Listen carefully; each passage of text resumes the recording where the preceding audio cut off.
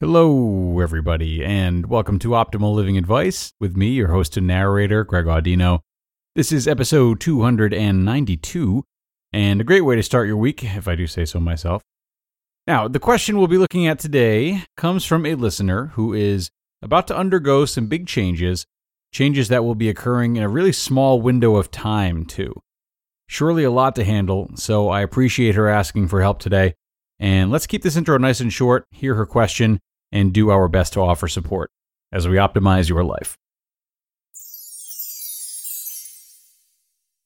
I'm experiencing a lot of anxiety about some big changes coming up for me. In about a month, my daughter will be moving away. I'm very close to her, and as a single mother, it feels like we're all each other has sometimes. Then, almost a month after that, I'll be starting a new job. That's more bittersweet.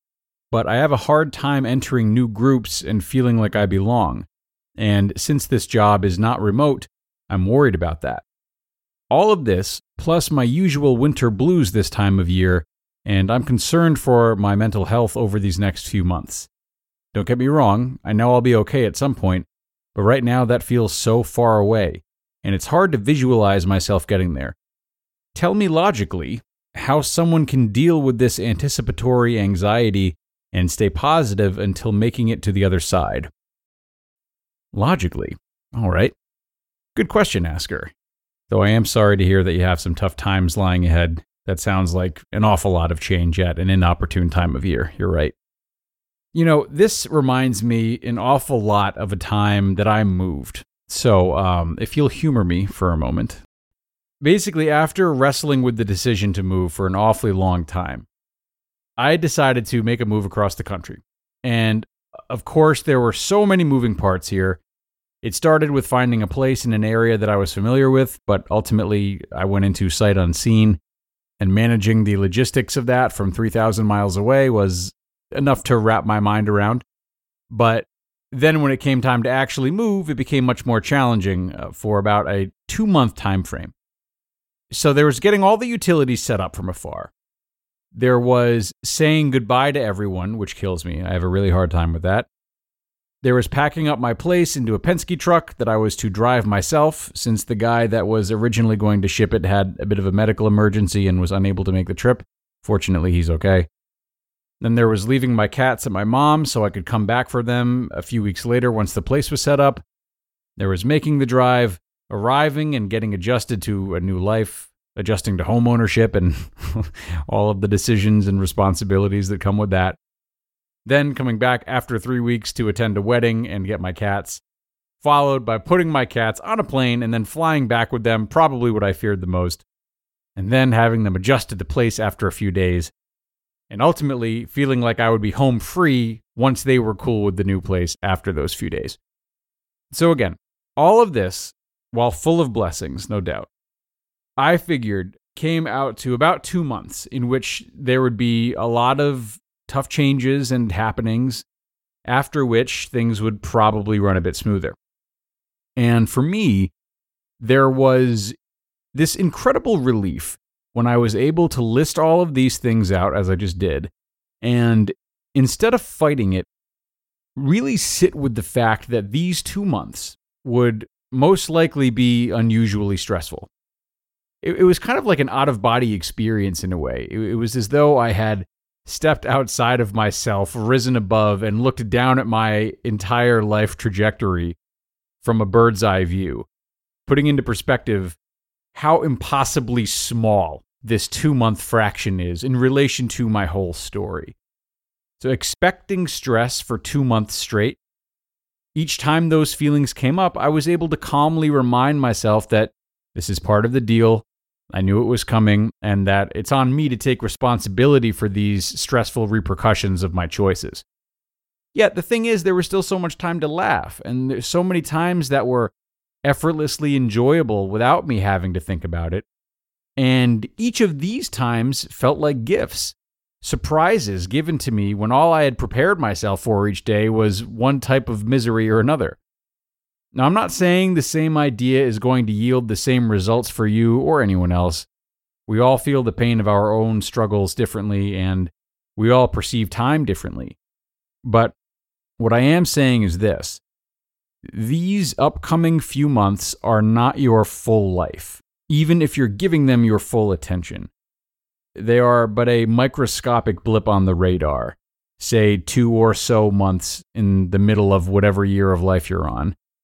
If you live to be 80, that's well below 0.1% of your entire life. Even if you're 50 now, that's still well below 0.1% of the time you've already lived. It's a really small fragment. It's a fragment that will be unusually dense with challenges, but not without laughter and joy, not without lessons to learn and new beginnings that are necessary for some great things to come for both you and your daughter. So, there's your logical answer that you asked for. But maybe those numbers help, maybe they don't. Logic and measurements aren't always the best means of calming anxiety, even if we want them to be. Instead, the need for logic can, not always, but can actually be a means of avoidance. So, whether or not you're feeling more settled now, I think the greater idea is this. You are allowed to feel this way. Anyone would. Things will get better, yes, and this stands to be a great period of growth. But you don't have to rely only on that hope. It can hurt that your daughter is moving. It can be scary to start a new job. And winter can be a sucky time of year. These things are allowed. The temptation to dismiss these truths with logic makes sense. But don't let it keep you from taking necessary steps to prepare for this transition and confront it head on. I would think that the way you envision these few months to go is based largely on how prepared you feel you are for them. So I encourage you to act in spite of your difficult feelings. The more you prepare yourself for this transition by doing what is in your control, the more your perception of the transition itself will change, as it will inevitably unfold differently. So show as much love to your daughter as possible. Talk about her move with her, support her, and come up with ideas about how you two can stay connected in this new phase of your relationship, making it more about quality than quantity. And think about ways that you can get comfortable in your new role at work. Ask questions you need to ask. Buy some work clothes that excite you. Decorate your office in a fun way if you have an office. Maybe talk with a counselor about why it is that you struggle with group settings. That's a really, really great observation and something worth checking out. So these are just some examples of how one might prepare based on what you've told me. So pick and choose, come up with some others that might feel right for you. But the point is that the more you do now, the more you can change the reality of these transitions in your favor. And it's easier to stay proactive right now, either internally, externally, or both, if you first allow yourself to have the feelings you're feeling and not necessarily rely on logic to just dismiss them. Okay, Asker. A little bit of everything today, wasn't there? I hope it wasn't too all over the place for you, and that somewhere in here you're able to identify what means of coping with anxiety feels best for you in this particular situation. If not, you are more than welcome to reach out again for a follow-up. My door is always open. That, of course, goes for everyone. You can email me at advice@oldpodcast.com to submit a question of your own for the show, to offer feedback, or most anything else, even if it's just saying hi. So don't be shy. I would love to hear from you and help out if you need. Other than that, everyone, thank you as always for being here yet again. Thanks again to the Asker for making this episode possible. And I'll see you all next time, where your optimal life awaits.